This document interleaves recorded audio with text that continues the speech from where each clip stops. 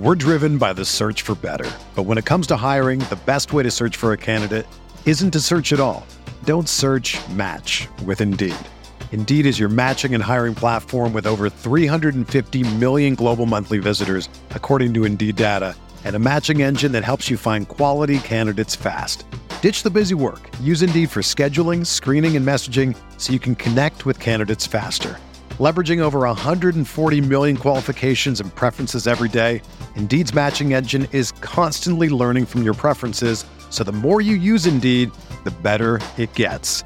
Join more than 3.5 million businesses worldwide that use Indeed to hire great talent fast. And listeners of this show will get a $75 sponsored job credit to get your jobs more visibility at Indeed.com/Blue Wire. Just go to Indeed.com/Blue Wire right now and support our show by saying that you heard about Indeed on this podcast. That's Indeed.com/Blue Wire. Terms and conditions apply. Need to hire? You need Indeed. NBA 2K Mobile, guys.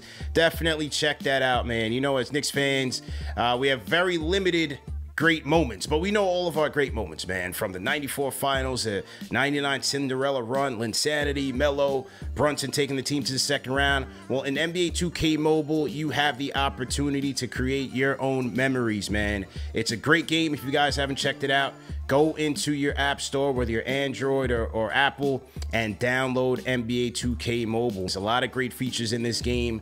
One of them is the tournament mode. And one of the biggest features of NBA 2K Mobile is that they reward you for everything with player cards. And once you get the player cards, you can essentially create your own fantasy team. So when I opened up the app, the first 5 player cards I got was obviously Jason Tatum. He's the cover athlete. I got DeJounte Murray. I got Karis LeVert, Collins, and I got Nurkic. So it's a decent team, but as you go up, as you level up in NBA 2K Mobile, when you win games, when you accomplish different objectives, finish different drills, you'll get your coins, you'll get your points, so you can level up and get more player cards. You can get NBA legends, Bird, Jordan, Magic, so on and so forth, and create your own fantasy team to create your own memories with, man. So it's a great game. Definitely check it out. Very sleek interface. The graphics are on point. And a lot of you guys are on your phones 24/7 anyway, so you might as well tap in to the best basketball franchise, and that is NBA 2K Mobile. Download NBA 2K Mobile for free on the App Store or Google Play, and use my promo code Tatum2K Mobile. That's Tatum2K Mobile to redeem an exclusive Jason Tatum Pearl tier card. All right, here we go. Salute to Knicks Nation on another Friday. This is episode 2 of Fan Fridays, the show where you, our loyal franchise channel members, submit your questions and we give you our answers, man. CP the Franchise, Alex Rotaros here on the ones and twos.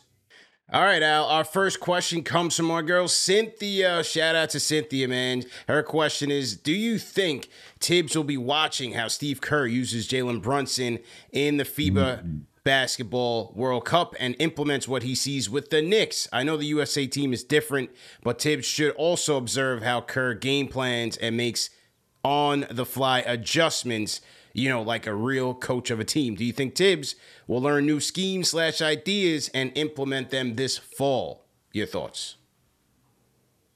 I'm going to say, I hope, but probably not. I think what we've seen for the last 3 seasons is going to be tried and true for this upcoming season, where it still will be isolation heavy. We saw that in year 1 with Julius Randle. He was the one that did most of the work, even though you had Peyton bringing up the ball when he was in the starting unit, or you had Derrick Rose being that, you know, lead guard for the second unit. I think what Thibs likes is to have 2-3 players that he can rely on to generate offense.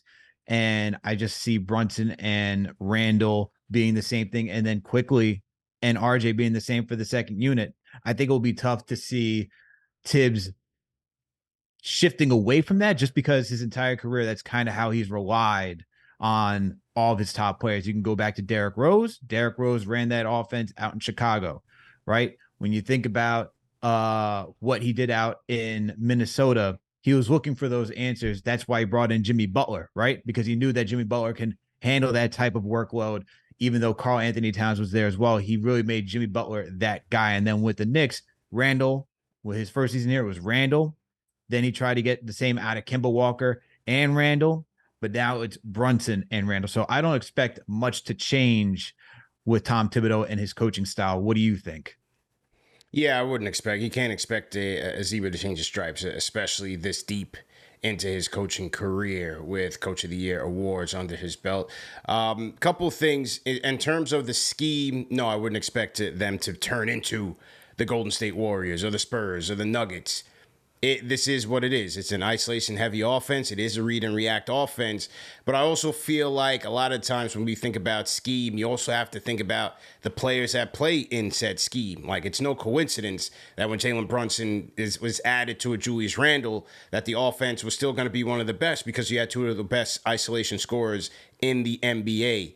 And so despite that, the fact that the offense has its warts, it can still be effective if your players are. It's as effective as your players are.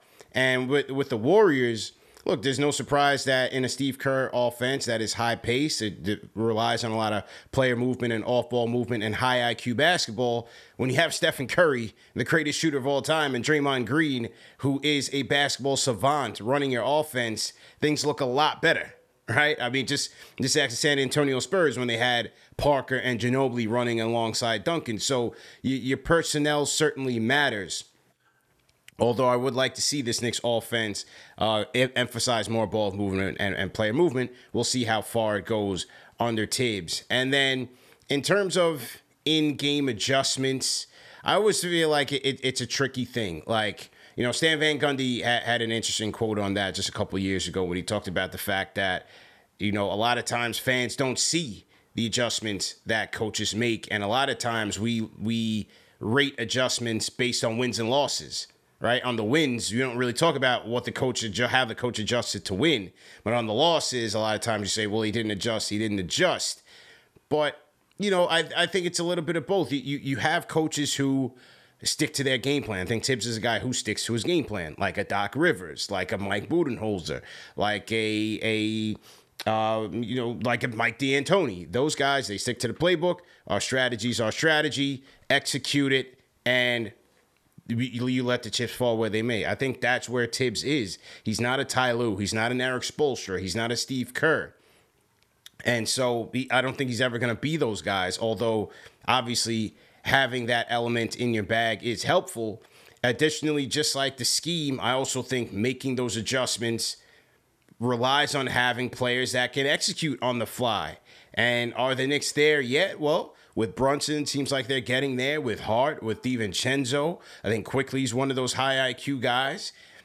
So let's see. Maybe with the improvement in your personnel, are you able to see more adjustments now because you have more players that can execute on the fly and make high-level decisions? I think it's yet to be determined. But, you know, Thibs won't be Steve Kerr anytime soon, man.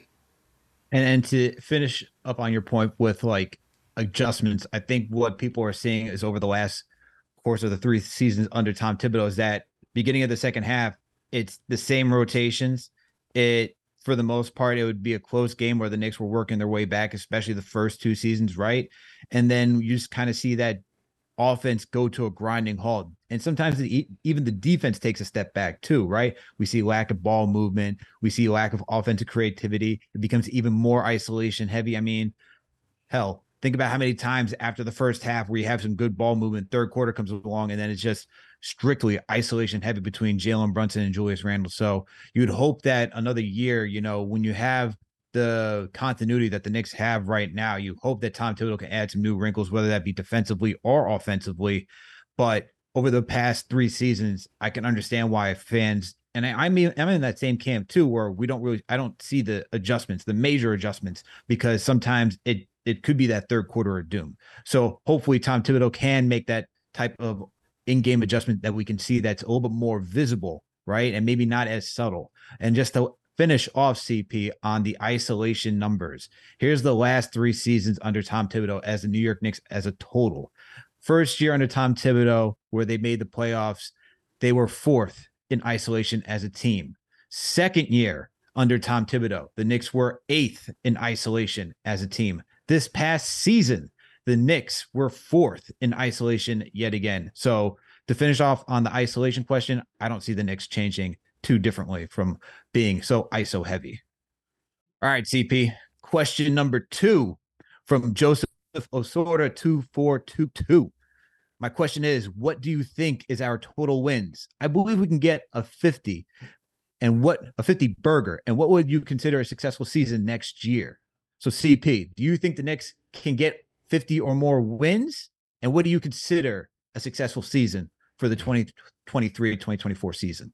Shout out to Joseph Osordo. I think the Knicks can get the 50 burger, and I predict that they will. Shout out to JD. We're getting the grill heated up. Now, there's a lot of question marks still. Who's going to play the backup four? How did the Knicks handle that rotation? They did get a little bit less athletic, although they've stacked up in the guard rotation. How does the guard rotation pan out? How do those players in that rotation handle? Some players are going to get less minutes. How do they handle that? Who's going to be in the closing lineups? I think those are some of the big question marks facing this team. But I'm also going to bank on another year of chemistry, another year with Jalen Brunson at the helm with Julius Randle as his running mate, with RJ Barrett playing a tertiary role. I believe these guys can string off a 50-win season. And for me, a successful season is going to be Eastern Conference Finals. I think they have it. We talked several times on many shows on this platform about there's a lot of question marks in the East. How does Miami going to look? How is Phil? I believe Philadelphia's going to come back to the pack because it seems like James Harden has no intentions of ever playing for the Philadelphia 76ers. How does Boston look without Marcus Smart, with a Kristaps Porzingis whose durability has been in question? Look, the Knicks have their question marks, but there's a lot of teams in the East with question marks as well. But I believe that the Knicks can get that 50-piece. Eastern Conference Finals is my bar for success. CP jumping out the window early with not only the 50 burger, but he said Eastern Conference Finals. Look at that. For me, I agree. I agree that they can get the 50 wins. I think they should be able to. Look, last year before they got Josh Hart, they were on a 53-game win pace. After they get Josh Hart, they go on a 9-game winning streak.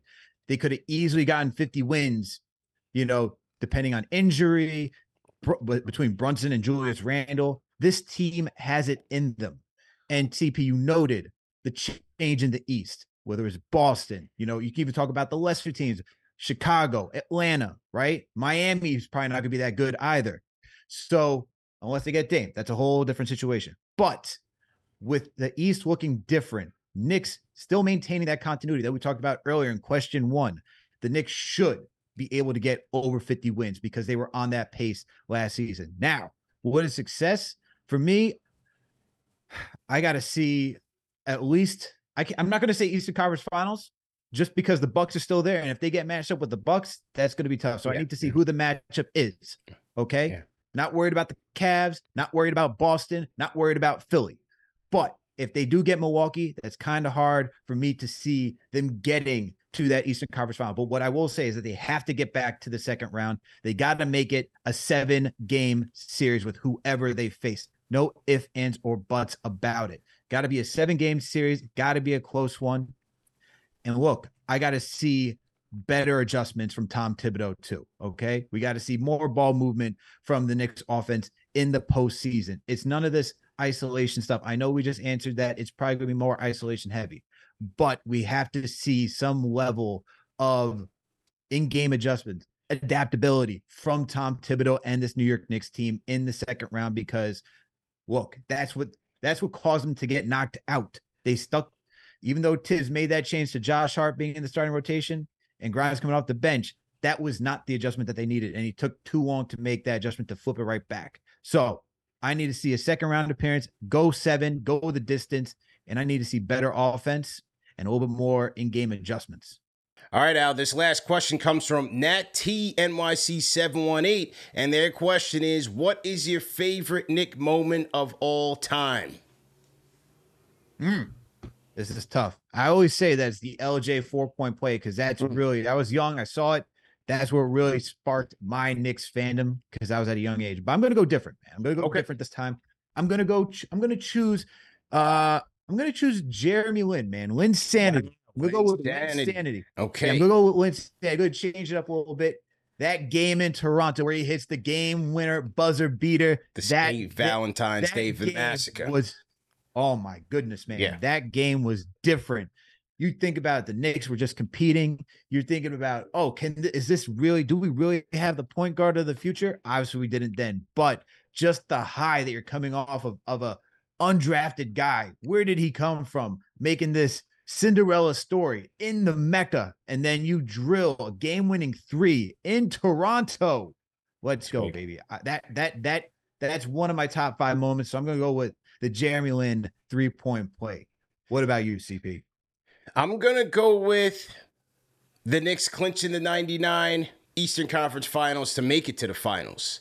I'm big on the unscripted storylines in sports and those storylines that unfold.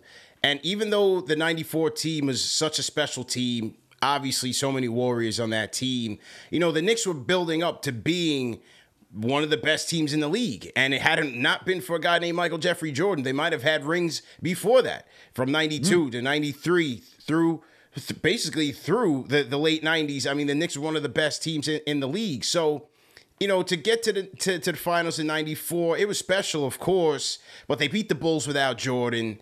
They had trouble putting them away. Yes, they got through the Pacers, and then they lose to the Rockets after going up 3-2. That was definitely devastating. In 99, no one expected the Knicks to get there.